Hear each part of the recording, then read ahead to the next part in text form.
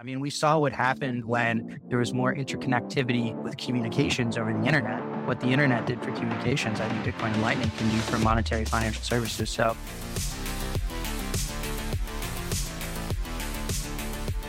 today is Saturday, March 18th. It is 8:49 a.m. Griff, how are you doing this week, man? Just dandy. Nicholas, how are you doing? Well, I'd say by the looks of your background that things are looking really good. I had a great week. Yeah. It's a good week, man. But honestly, Griff, I don't want to waste any time talking about us because there is so much stuff happening right now, and it's all so important. And where I want to start here is just kind of a timeline of events as to what has led to where we're at now. So I'm just going to jump through each of these pieces, and we can maybe pause every couple of pieces here. So I'm just going to begin here. January 2020, inflation's under 2%, historically low unemployment. Overall, the economy in the United States is doing pretty dang good, right? We've had this long decade of a bull run in pretty much every asset class, and everything's looking pretty good, right? People are doing their normal thing. It's going all right. Then what happens in the beginning of 2020? COVID enters. You have kind of that period of, maybe a month or maybe a little over a month where there's a lot of uncertainty. Like, what is this? What's going on? Ultimately, it leads to government mandated lockdowns. The velocity of money in the United States economy comes to a screeching halt. And this caused all of those feelings of uncertainty, not only just with the regular everyday life of an American, but also in the economy, right? And so what happened due to that? People wanted to get liquid. Due to all the things that we just talked about there, the investors and the normies alike wanted to get liquid. They wanted to have liquid cash on the sidelines during this time of uncertainty, right? If they were able. The answer in getting liquid was dollars, because that was the safe haven where people could go and store value and they would be safe from an uncertain economy moving forward. And that's what they thought the dollar was going to bring, right? But in order to get dollars, they sold every single investment asset that they possibly could. That's stocks. This is cryptocurrencies, Bitcoin. People were at the time, not quite started selling real estate, but they're selling all of those liquid assets. If there's a liquid market, man, they're selling everything, right? Baseball cards. Exactly, right? The stocks, everything. Gold, Bitcoin, shitcoins, Yeah, everything had a liquid NFTs. market. Yeah, Exactly. It didn't matter what it was. It was This hot. ultimately creates a liquidity crisis in that it was, I think, March 2020 is when everything starts to free fall, right? We have that huge free fall, and that is not good in the eyes of the central planners. They don't want that to happen, right? I think we always make jokes about Jerome Powell and the boys. They're like, oh, we can't let it go down. We can't let the S&P go down. So they've got to do anything they can do. So The Fed and the United States government had a decision to make at that point. Do they let the free markets operate like they should, or do they jump in and try to take control and intervene? Well, we all know the story. They did jump in and intervene. They dumped interest rates down. I think maybe 2 emergency interest rate decreases. Ultimately, that leads down to 0% interest rates, which means people are extremely incentivized to lend money and borrow money, right? Banks are incentivized to lend. Regular people and investors. Sorry, did they do that at the same exact time that they also released the reserve requirement, where they were like, hey, 10 to 1, 20 to 1? Yes. Yeah. So I don't know. I forget exactly. I forget exactly when the CARES Act was signed and put into force. But yeah, this was all kind of right in the same time frame, probably within the 3-4 month period or something like that, maybe. But then also at the same time, they didn't just dump interest rates down. They pumped the economy with so much money, it didn't even know what to do with it. There was so much money in the market that the economy didn't know how to allocate this money. We talk about, and I haven't looked up the recent numbers to see what the monetary supply increase has been since then to now. Obviously, we've had a couple other influxes of cash since then, but the interest rates get dumped down to zero, and the economy gets pumped with money. we got normal citizens getting $1,200 checks directly from the government. And, during that time, there were some airline bailouts. There were some other smaller industry bailouts. Dude, this is not good. So where does that lead to? Inflation. You cannot flood the economy with new money and set interest rates at zero without getting higher inflation. Now, I want to say higher because I'm not going to say that everything just hyperinflates. It's going to go higher than where it's at. How high it goes depends on how much money is being flooded in and exactly where that money is going and all that kind of stuff. But in the summer of 2021, a year after all of this stuff it had begun, is when we actually start to see inflation start to creep up, right? And then it enters over that 5% mark, which is, man, dude, that's a big number for inflation as far as, hey, our goal is 2 to 3%. Dude, you're 2 to 3% off of your goal, which, when you're talking about an economy the size of the American economy, dude, I mean, that's a big number. It eventually topped out at just over 9%. I think it was maybe 9.5%. Maybe in later, probably Q3 of 2022. I mean, this is a huge increase in just under 2 years. This is massive, but it's hilarious because we have the benefit of hindsight now, right? Where we can look back and say, oh, well, how funny and ironic is it that they said this, right? So what happened after all of this? And what did the central planners say? They said inflation is transitory. It's going to come back down real quick. Don't worry about it. We're now almost 2 years past this, and it's still above 6%. I mean, that's hilarious. But during this time, all the normies, all the regular people that maybe didn't have a real understanding of what was going on under the hood, man, it felt amazing. We're drunk. We're drunk on free money, and asset prices are going up. Everything is going up in dollar prices, and people really felt, man, I am getting so wealthy. I'm getting so rich. I'm making all this money on all my assets, all my investments. But then they didn't. The bottom half of the Americans don't have investable assets, right? They're typically living paycheck to paycheck.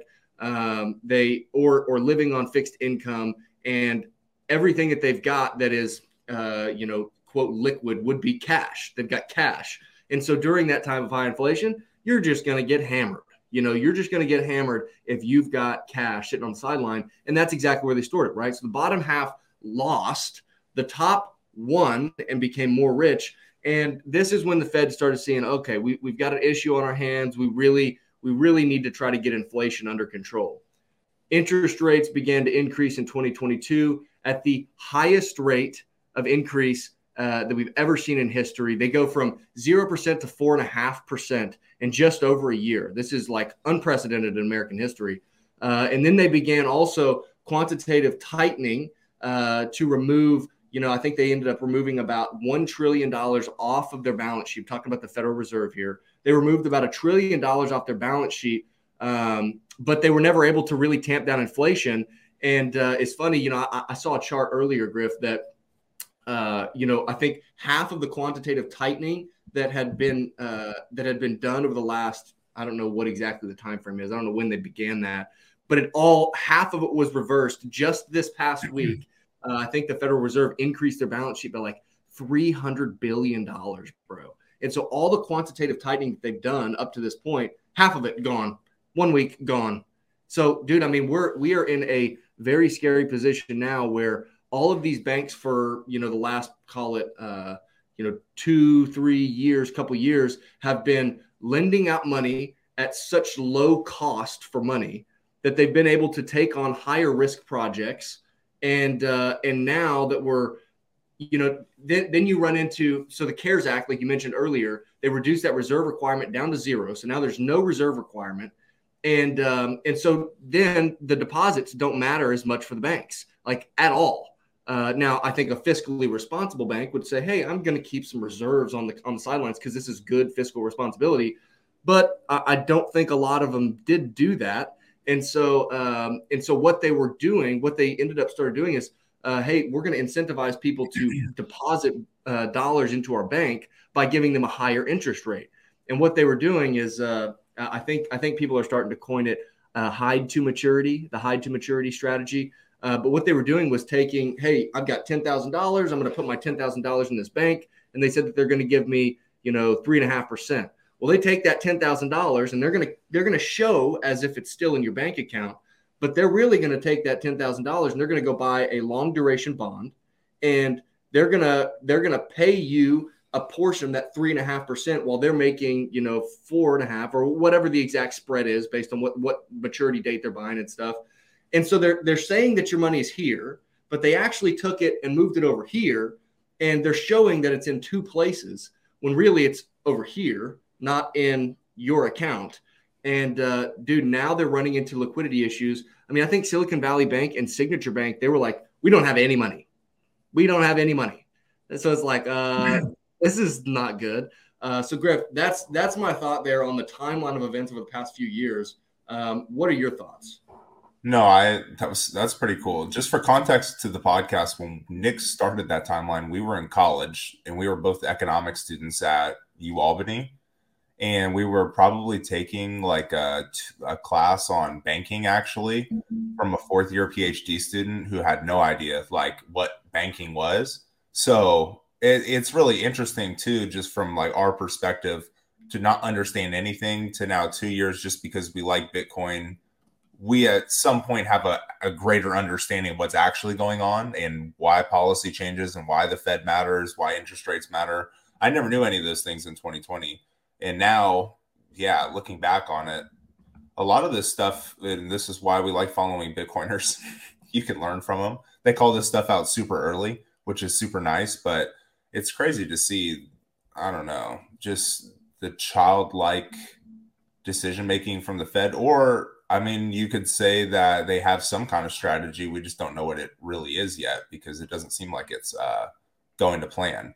It seems like they're getting tight on crypto banks now is like their strategy to a degree, but I don't know how much that's going to be able to, I don't know, get money out of crypto, but also prop up all the other banks like Silicon Valley. I don't believe it was largely a tech-friendly bank, but I don't believe it was a crypto bank, and they didn't want them to pop. I mean, Gavin Newsom had money in that bank. I'm pretty sure they weren't going for that one, but money is a little bit blind. So yeah, that's super interesting, Nick. The timeline's pretty awesome. 2020 to now, in like 2 short years, how much stuff can blow up, and now what's going to happen in the third year? Can they actually get things under control? Can they not? Who knows? And then who knows what's next? Does that just mean hyperinflation? And then what does hyperinflation mean to you? I don't know. I'm just glad I have Bitcoin. That's all I'm going to say. Well, I'll end this quick opening segment here with a chart. This is year to date. So this is from January 1 of 2023. If you're listening, we're looking at 65% year to date growth in Bitcoin, which is pretty interesting. So besides that, I'm really excited, Griff, because we've got another friend from Twitter joining us today. His name is Ben Justman. We've seen him, I interacted with him a ton back and forth on Twitter over the last, several months or however long it's been. And, it's always fun. Like you see people on Twitter and you're like, hey, I like what that guy posts, I comment on stuff, like it, we talk back and forth. And every once in a while we get an opportunity to get online and chat with some people and have a real conversation. And I'm excited about that. So today we got Ben Justman joining us. Ben, welcome on to the show, brother. How are you doing today? So good. Great to see you guys. Hey, so Ben, we just previously had a little bit of a conversation, and I want to take everybody through who you are and what your story is. You started a wine company. You're kind of a recent, within the past 3-ish years, a Bitcoiner, and you're actively starting to grow your business. You're kind of entering a pivotal point in your business where you've now got a lot more options. Give us your story from starting the company and up to kind of now. Awesome. Yeah. So I grew up on a vineyard, and my dad's goal was to grow all his own food. So sustenance farm, lots of animals, a bunch of different fruit and food and everything. And my dad made wine as a hobby. So when I was 25, I was kind of looking for a business to start and realized that was kind of my low-hanging fruit, was to be a winemaker, having never made wine before. And so I kind of just jumped at it, went for it in 2019, and it's been working out ever since then. But then in 2020, I moved back home to the vineyard, started building a house, and in that moved in with a Bitcoiner friend of mine. So he got me thinking about Bitcoin. Kind of just listened to podcasts the whole time I was building the house, working in the wine room, and orange pilled myself that way. Been selling wine since 2021, stacking corn and stacking wine. So yeah, just that's a pretty good motto, to be honest. it's pretty good, definitely. Yeah. I mean, there's definitely like you're going back and forth on whether you should spend money on the business or spend money on Bitcoin, because you know how good of a bet Bitcoin is, but you also got to keep things going on the business side. And on the business side, it's you make wine and then you don't really see the returns for 2 or 3 years. So it's slow moving returns either way. So Ben, you mentioned earlier when we were talking that you were already kind of a financial savvy guy. You wanted to do the right things. You wanted to set yourself up for success in the future. What were some of the things that you were doing before you'd found Bitcoin? And then after you found Bitcoin, what were the things that you changed? I'm not like a huge risk guy, in some ways. And so at least in finance, what I wanted to do was just have my 2% savings for like 3 to 6 months expenses and then invest the rest. I was, in my early 20s, and the rest went into index funds or my Roth IRA. That's just like set it and forget it. It's worked for a couple generations. That's the way to make it in the world. But then in 2019, the repo spike dropped interest rates down. So my 2% savings account turned to zero while inflation stayed at 2%. So that was my rug getting pulled out from under me, my financial baseline of, oh, I have to take risk to be able to keep up. That's bullshit. I don't want to take risk. And so then I started looking. I was actually living in Denver at the time, starting the winery, living with a guy who was orange pilling himself. But at that time, he was my crazy libertarian friend, and I was his buddy who was voting for Bernie. So we didn't really talk about it all that much. But then weirdly, like I said, I moved back home with another friend who was a Bitcoiner, and he got me straight. What changed was I no longer invest in any stock market stuff, because if I believe in Bitcoin, I believe that stuff is going to fail. I don't know. I've gone deeper into the business. So like my whole paradigm has shifted, because before that I hadn't started a business. I hadn't been completely invested. I'd never had credit card debt. Whereas like now with the business, there's times where it's like, hey, I have to take out a $5,000 loan to be able to put $30,000 on my credit card because I have to make this purchase for wine bottles right now. So it's just a totally different paradigm right now with running a business. Just betting on myself is the biggest thing. So with the business is completely on me, and then Bitcoin, I'm betting on my knowledge as opposed to just betting on the institutional knowledge that the stock market will always go up in a 30-year time frame. Have you lost any friends because of that thinking? I would say that I've definitely changed a ton. I mean, like there's no way you can go through Bitcoin without changing a ton. And I was already kind of going through a mental shift with that, because in starting the winery, I'm a really big skier, and I've had a lot of concussions over my career, and just have kind of had to shift out of that. Whereas like in college, I made all my friends through skiing. And so as skiing became less a part of my life because I knew I couldn't progress anymore after the concussions, that kind of was a friend shift. Then starting the business was like a total life shift. And so it's just kind of all these things have just completely changed me over the last 4 years. And then I moved home away from Denver, where a lot of my friends are. So I wouldn't say I've lost friends. I think they all knew I was a pretty passionate, direct, convicted person. But all my friends own Bitcoin. That's for sure. But I've only orange pilled one of them. I think they respect me enough to be like, hey, Ben might be right. But it's such a huge shift. And like, I know how into finances stuff I was and how long it took me. So like, I don't expect them to take those dives. You had one friend that kind of introduced you to it, and then you moved in with a guy. And that was kind of when you found it. If you remember, was there something specific that you were like, oh man, this is kind of an interesting deal that initially sparked interest to maybe go listen to a podcast or read something? So this is something that I say all the time, is that if you're a badass person, people are gonna, like, your friends are gonna come around to Bitcoin. And the friend that I moved in with is the smartest friend I have. And so we'd have these discussions anyway, like before all of this, we'd just talk about geopolitics, economics, business, all that stuff. And so he had this baseline of, wow, I like this guy's what he says, I'm going to take for real. And so for a while, I thought he was just like hedging the system. And I was like, wow, you have all your eggs in the basket of the system failing. And I got it. I got well, I didn't get it, but then what you realize over time is that it's only a matter of time until this system fails, or it has to fail. Otherwise, we get slavery. So I think that was the biggest mental flip for me.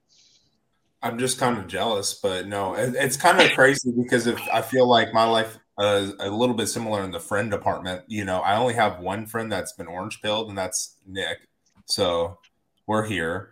But yeah, every friend that I have at least owns Bitcoin. It seems like people will at least speculatively buy the thing, but they don't really want to. It's odd. They don't really want to dive deeper. But I also have found out some people just hate finance. Like literally, some people just despise thinking about numbers, which hurts my brain, obviously, because I'm here. But I mean, and God bless them. But they just don't really want to talk about some of that stuff. They don't care. I mean, and So I don't hate them for it, but I'm just that was a lens for me before I got into Bitcoin, because I was like so into personal finance that I would have my friends come over, bring their computer, and we would like set them up with the right credit card, bank account, a budget, the right index, like do index funds. Like I was all in on fiat finance and like getting people set up, because the way I want people to go is, let's not think about it. You don't want to think about this, so let's get that baseline done and you're good. And until you have that, you're just going to be floating, and you're probably going to figure this out too late. So like I was having like finance Fridays lunches with friends. And so I know they don't want to think about this at all. And so that's why I'm just like, just buy a little bit of Bitcoin. You don't need that much. Let's get it in the right spot, and then let's forget about it. And maybe during the next bull run, one, you'll be psyched that you bought it, but two, you might actually want to learn about it once you have it, instead of being like that's that thing. Because everyone wants to learn about Bitcoin. Everyone hears about this stuff, but it's always that thing that like, oh, I'm putting that off. I haven't done that yet. But once you own a little bit, then it's no longer a full blank slate. It's, oh, I've already kind of started this. Like, yeah, I can go a little bit, and it's making me money right now in their eyes. Like, I mean, your friends will, just like mine, will come around. It's just people hate doing this stuff, and if they see that it's making money for them, I think that they'll figure it out to a degree. I literally just yesterday was our payday, and I use Strike, and so I've got direct deposit for a percentage that goes directly to Strike, auto buys Bitcoin, and then that afternoon I'll send it to my cold storage. And it was funny, yesterday we'd gotten here back to the house, we were hanging out, and we're on a huge Survivor kick right now, watching just a ton of Survivor. Love the show. Anyways, we were between episodes, and I think we were grabbing some snack stuff. I was like, oh, I need to send my Bitcoin down to layer one, down to the hardware wallet. And I was my fiance. I said, Janae, come here. I want you to do this. I'm just going to talk to you. I want you to do this so that you know what to do. And so I gave her the passwords, gave her this, gave her that, and kind of talked her through it. And she sent Bitcoin from the Lightning layer, on Strike, all the way down to the cold storage. I'm like, oh, what like a spiritual event that could happen is, man, buying your first Bitcoin. Obviously, she didn't buy the Bitcoin. We've been buying together, but man, I just had lunch with a guy this past week, and got his first wallet set up just on Blue Wallet. I think is a good beginner wallet. Wrote his words down, kept those safe, and I sent him his first Bitcoin, and he's still waiting for his Strike account to get set up or whatever. But it's like, man, how cool is that we can sit down and set up a wallet in 5-10 minutes, just kind of talking through what that concept is. Hey, this is how you buy, this is how you send it down to your wallet. And now your value that's being stored in Bitcoin is being protected by the largest internet computer infrastructure ever in the history of the world.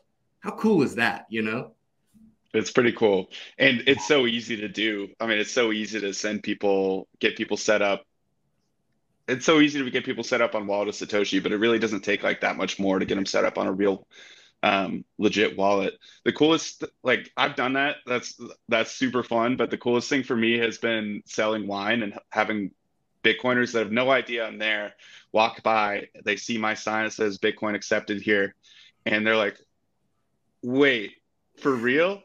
And then they see that like I actually get it. Like I'm not just some farmers market stand that has a Bitcoin sign. Like I'm a Bitcoiner, and it's just like instant connection. And they're like, I've never bought anything with Bitcoin. This is so cool. So then there's a lot of education in that because most people, before I started doing this, I'd never messed with Lightning. There's no reason to. I would just get my Bitcoin and move it to cold storage, right? Just like you. But if you don't have a reason to use Lightning, you kind of put it off and don't use it. Why would I put Bitcoin in a less secure space?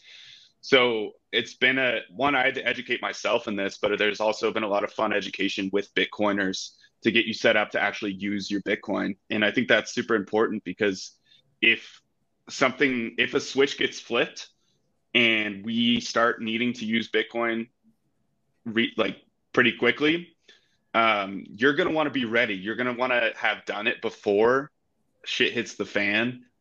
And so it's not much, learning to use the Lightning wallet, it's not much, but like the act of doing it, learning how to do it, maybe being able to teach others is super important because there could be a pretty critical time period for that. Do the Bitcoiners always buy, or are they just like, oh, that's cool? Or does it actually lead to more sales? Yeah, it definitely leads to more sales. I mean, but like I put it out there not expecting more sales. I put out my Bitcoin sign to be like, I just want to be that guy that has a Bitcoin sign at a legit business and be that extra touch point for people to just see Bitcoin or out in the real world like one more time and connect it with something that's cool, legit, and a farmer. And so that was where it started. And then yeah, Bitcoiners started coming up, and then big people on Twitter started liking that I was selling for Bitcoin, and so more, the message spread. And one guy drove 5 hours, had an excuse, but like drove 5 hours to buy a ton of wine from me, basically.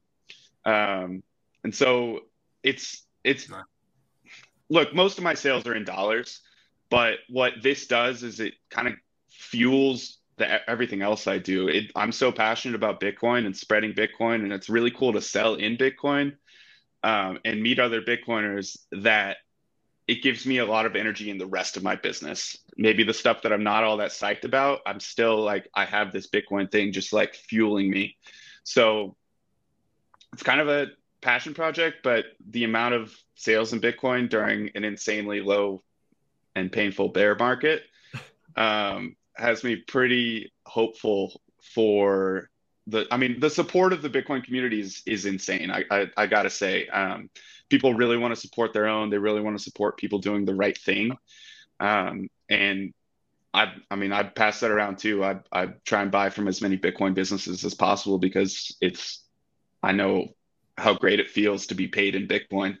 When you're paid in Bitcoin, someone really values what you do because it's their precious Bitcoin. Absolutely. Yeah.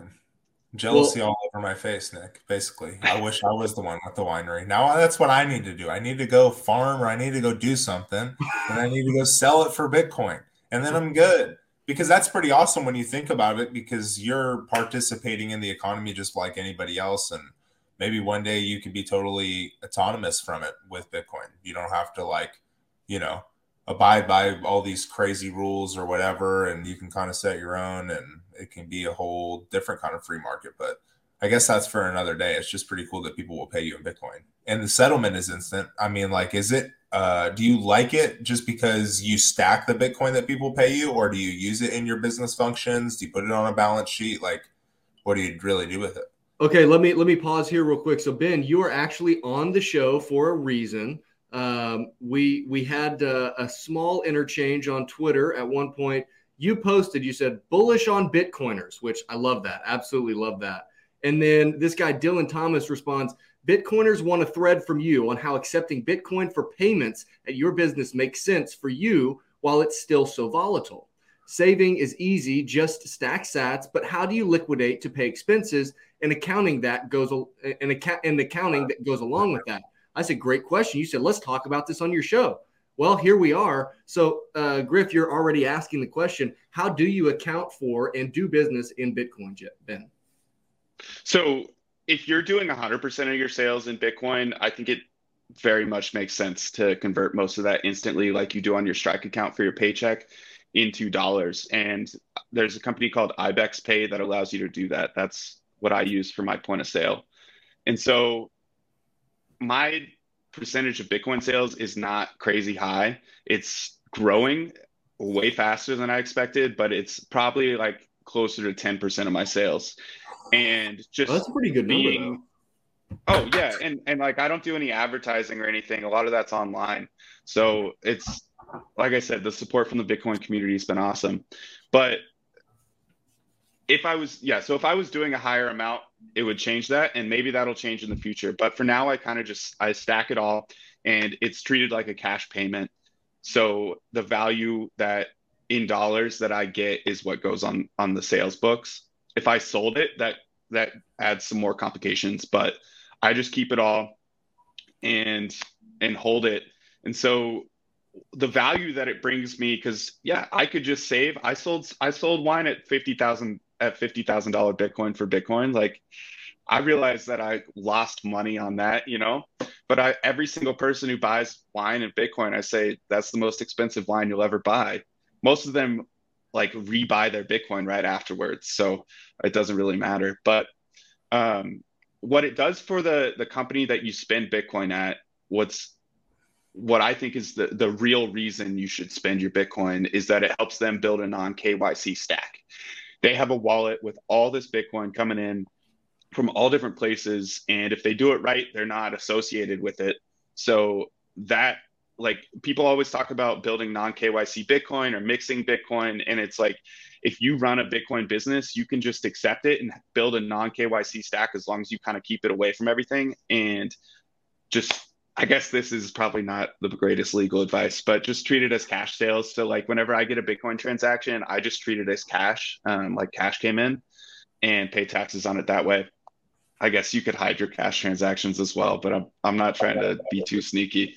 Yeah, it helps businesses build their non-KYC stack, and that's super beneficial. I mean, if businesses ever, or if Bitcoiners ever get attacked, like businesses are the ones who are out there the most, and they're the most forward besides Bitcoin celebrities. And so having a non-KYC stack can help people float through any turbulent times.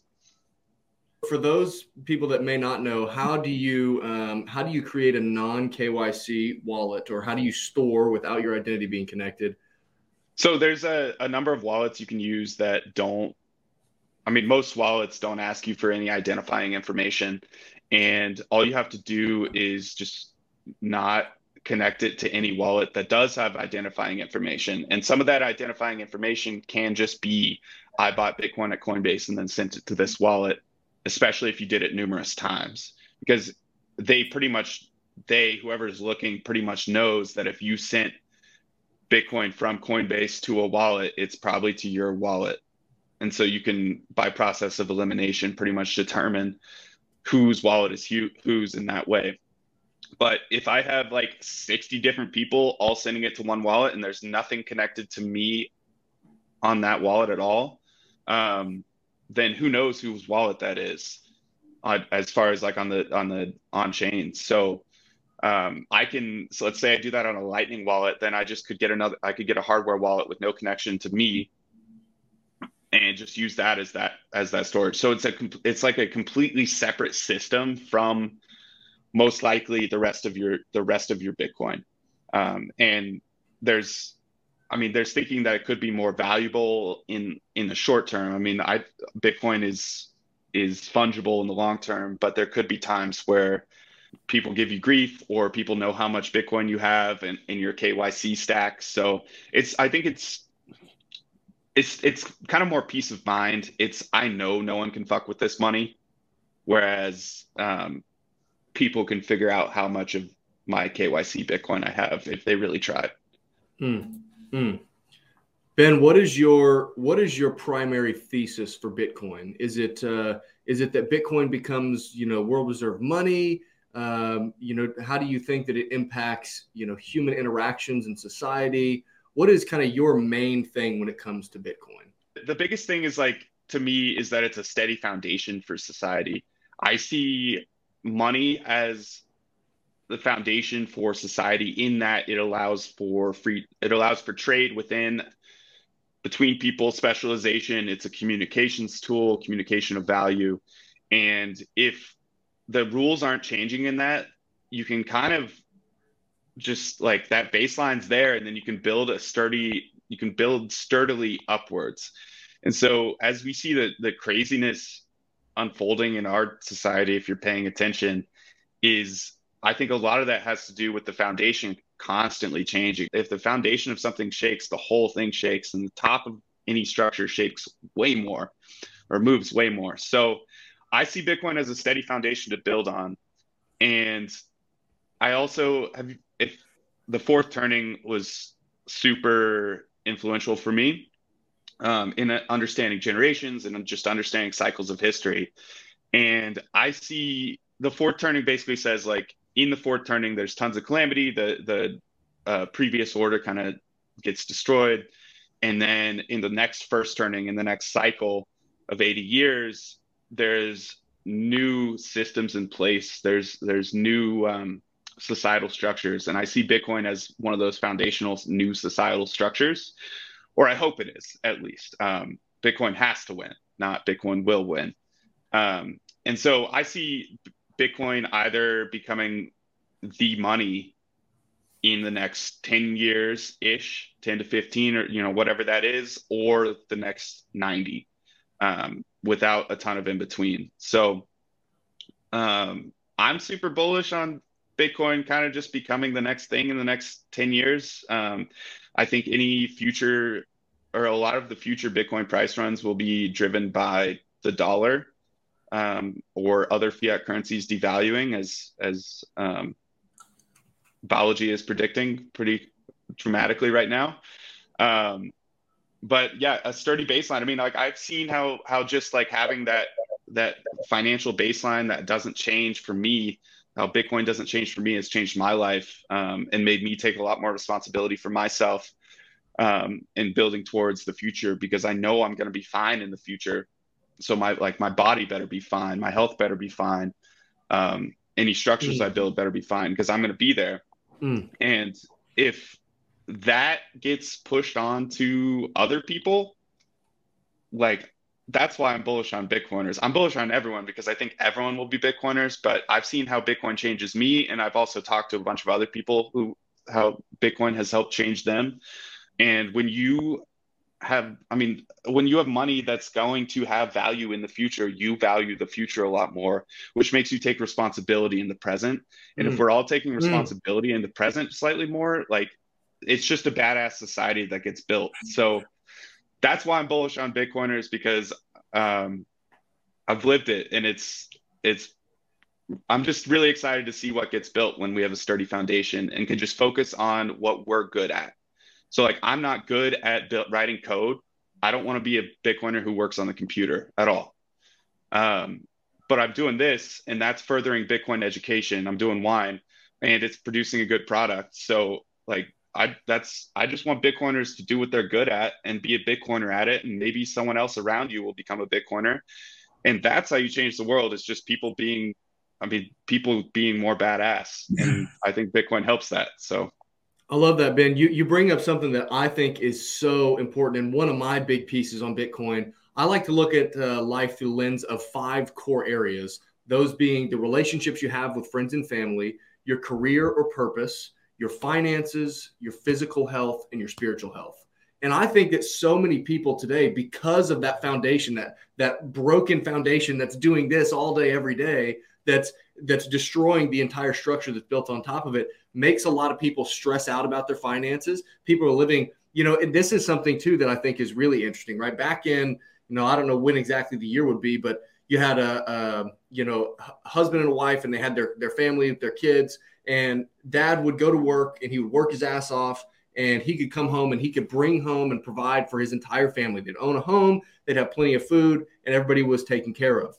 Well, then that wasn't enough, right? Because of that foundation moving, that wasn't enough. So we sent mom to work, and then that worked for a little while. And then because of that foundation moving, then that also became not enough. So then we spent our savings, and then after we spent our savings, that wasn't enough. So we took out credit cards and we started spending with consumer debt, and then that wasn't enough. And now and over that time, I think you've seen the degradation of products and services come lower and lower and lower in quality so that things can be made in more quantity. I think all of this leads to stress financially and people just having so much uncertainty about finances. And I think what you're saying and what I love about Bitcoin is that I feel like with that solid foundation in the financial area, it allows us to focus on the relationships with friends and family, our career and our purpose, our physical health and our spiritual health, which I believe are significantly more important than our finances. 100%. I mean, money is a tool and it helps you get everything else. But so if you have the money part figured out, or at least like the rules don't change, you're going to be in a lot better spot. And I mean, just going back to something you said there is, as you send, if dad goes to work, you have less connection with dad. If mom also goes to work, you have less connection with mom, and that's your whole family. And that's going to take generations of like unrooting that connection between people. Probably any no coiner listening, this would be crazy to hear it, but like I think Bitcoin just brings back connection between people. Well, then you also got to start thinking, okay, well now if mom and dad are working all day every day to provide for the family, who's raising the kids? Who's influencing the kids? And we know that the federal government is doing that big time. The Department of Education, I mean, they're pushing now their own ideology. And that it really goes, I mean, the rabbit hole goes so freaking deep. Griff, I want to ask you a question. How do you define money?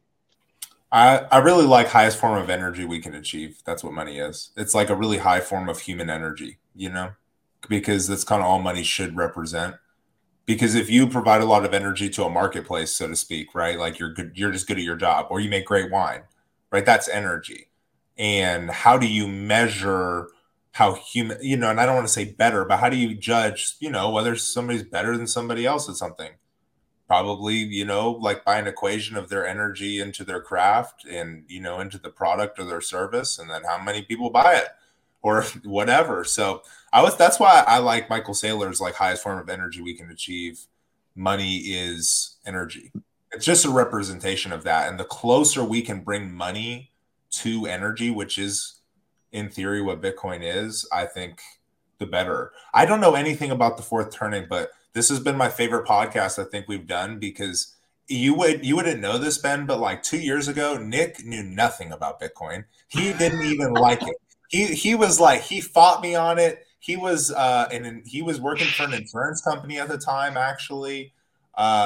Just like totally different guy. Now he's over here just like spitting with you, and I'm just like, all right, well, like, man, like Nick knows all the stuff now, so I'm like, whatever. Like, I need to go learn more so that I have more stuff to talk about. Fourth turning sounds like that's maybe my next thing, but I was gonna throw this up actually once you started saying fourth turning, just because in order for that to happen, for like Bitcoin to be the system, it does have to appreciate against the dollar pretty massively.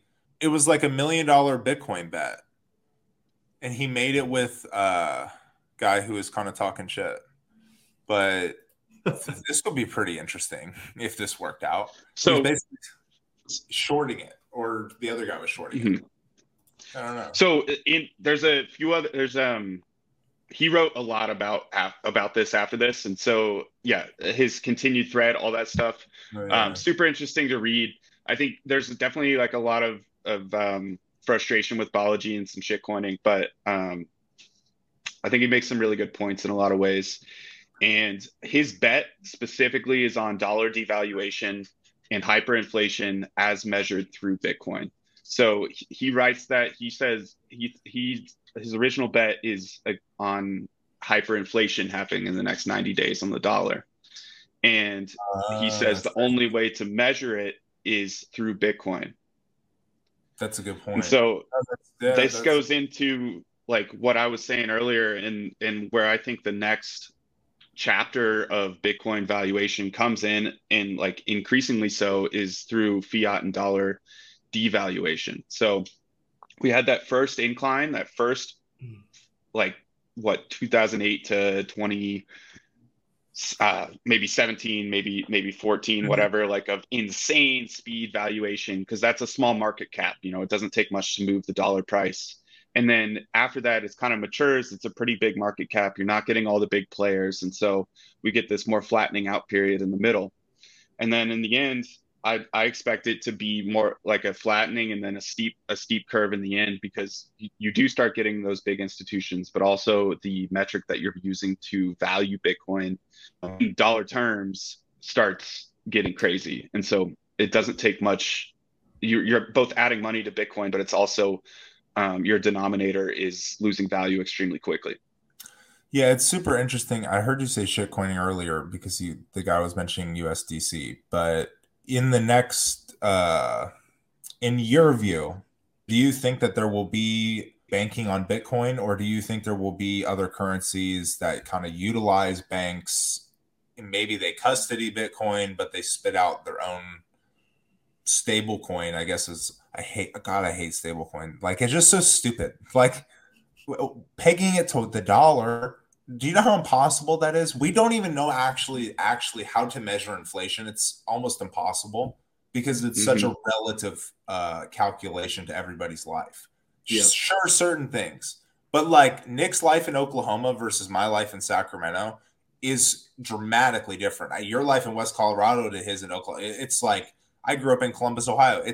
I'm telling you, the difference between people, lifestyle, culture, how much everything costs, food, just like what everybody does, totally different everywhere, which is awesome. I think that's what makes America cool, but the money it's ridiculous. I mean, like, there's just no standard of living anywhere. And I think that's kind of the problem. But in your view, do you think there will be stable coins, not stable coins, banks, no banks? I'm expecting the dollar to die, so I don't like as a bridge for sure. But and like I expect banks to exist on a Bitcoin standard. I mean, there will still be investment. And honestly, like, I think with Bitcoin, people will be able to take not more financial risk, but more risk in terms of betting on themselves, because you can go work for somebody and actually build up a savings to actually be able to take that leap and follow your passion. Yeah. And so there's that. And then there's like, oh, I'm connected to my community because I have the financial wherewithal to be able to think greater than myself, because I'm not scrambling for my next meal or my rent this month. So Frankie down the road broke his leg. Like, I can chip in because I actually have. So that's just like a little bit more community connection. There still will be investment, like I said, and in some form, banks will exist. But like, people talk about automation taking jobs, and I think the most important automation here that's going to take jobs is, I think, nodes are taking central bankers' jobs. I have one more question because I'm tied up, so I'm getting out of here real quick, which is very unfortunate, Ben. How do you like Nostr? It's fun. Yes. I've been using it for, I don't know, a couple months now, and I kind of go back and forth. Like, there was a period where it was like, wow, I feel like Twitter is just blackballing. Turns out my tweets just sucked. And that's how I feel too on Damus. I'm on Damus. I get like 1 or 2 likes. I think I'm going to get more. I'm like, man, that's kind of Well, a lot of that is because it's chronological. It's a chronological feed, so anything you post just doesn't last. So like, if I want to do a big thread educating people about wine or something, I want to do it on Twitter, because that feed's going to last for at least a day. It's going to be cycling around if it hits, But if it hits on Nostr, it's gone, and 15 posts above it. They're still figuring out like the relay situation, but it is a very interesting protocol, and the fact that it's so Bitcoin friendly. I don't know if that's like by design as like a marketing thing, or if it was built by Bitcoiners. Yeah, it was. I mean, like, Jack is the one who he has given funding, but it's been, I mean, Nostr has been being built for years. It's just finally kind of gotten to a point where it's usable. And I mean, any conversation we have about Nostr is going to be totally obsolete in 10 days, a month, because it's changing so fast. And that's Oh, like, that's you read crazy. about, the baseline of Nostr, like, if you understand how it works to a degree, at least, Mhm. or the theory of it, once you experience the change, how quickly things are changing, it kind of sucks you in, because it's both a future and a right now thing, because it is absolutely happening, but it doesn't have that crazy mass of users yet. Griff, I know you. I know you've got to hop out of here. Unfortunate deal. But yeah, we'll see you next week, Griff. Ben, I've got a couple more thoughts here before I let you get back to your Saturday. But Griff, have a good rest of your Saturday, brother. We'll be talking soon. Yeah, this was an awesome podcast. Ben, you're pretty sweet. I have never, I don't know if we've had an entrepreneur on that's accepted at 10% of sales in Bitcoin, but it's an honor to have actually met somebody doing that. And it's pretty inspiring, honestly, because every Bitcoiner talks about doing kind of what you're doing. So salute to you. Hopefully we have more Twitter interactions in the future. And I kind of hope Bitcoin goes to 1 million in 90 days. But yeah, I'll see you next week. Man. Peace, fellas. Cheers, All right, man. brother. Peace, Griff. Okay, Ben, we were Griff and I were just kind of talking about it, and I asked him what his definition of money is. I want to give you mine, and then I want to ask you what your definition of money is. Mhm. I think money is a really difficult thing to try to define because money really is so many different things and it impacts so many different things. But I like to use kind of four main pieces for the framework, and I would say that money, just in general, I would say is a network. It is a language, and then it is time and labor. And my thought on this is that first, money is a network in that we've got to be able to use it with other people in our community, right? It has to be the most saleable good, right? As most people would put it, the most liquid good in a market that people will accept, right? That's the network. I would say that it is a language in that it's an agreed upon protocol that people in that network say we agree that this is value, and how we communicate our economic values, right? And in what we purchase, the products and services that we buy. So I'd say it's a network and a language. And I'd say that money represents the time and the labor that we expend in the marketplace, producing value, earning that money, and then further communicating that value throughout the market, the products and services that we buy within that network that is that money. And I would say that I think the dollar's best value proposition is the network because it's so widely accepted, especially in the United States. Obviously, it's the main currency here in the United States, but also in several other parts of the world. And it is, we have the Bretton Woods Agreement that pegged the dollar to gold at $35 an ounce, and then every other foreign currency pegged to the dollar, which essentially said that everything is now tied to gold because the dollar's tied to gold and everything else is tied to the dollar. Well, then obviously Nixon comes in 71 and cuts that tie from gold and the dollar, and now everything is just in free fall and nothing's connected to any real value. I would say that the dollar's best value proposition is the network, but I would say that money is a network, it's a language, and is then representation of our time and labor expended in the market. So I want to ask you, what is your definition of money? So yeah, great overview of that. If you're asking for like a succinct definition, um, I really liked what Griff had to say. But what I would say is that money is a technology that allows for the communication and storage of value through space and time. Hmm. And Bitcoin just kind of like that hits on all those points. Is the communication is the network, and value is the energy, and you got to be able to transmit it through space and save it through time. Well, Ben, I think I this can has say it been a again. really fun conversation. I've really enjoyed it. Thank you for coming on. I want everybody that's listening to know how can they support Ben. So, what is the name of your wine company, and where can people go buy your wine, especially if they want to buy it in Bitcoin? How can people do that? So my winery is called Peony Lane, Peony, and my website is peonylanewine.com, where I ship all over the United States. And Bitcoin sales with alcohol create a little bit of a headache when shipping across straight lines, but I still do sell wine on the Oshi app. So my link is oshi.team/Peony Lane. And there I sell basically gift cards for Bitcoin that you apply on my website and ship all over the US. But I just have a lot of fun interacting with people on Twitter. So just follow me at Ben Justman and have a good time.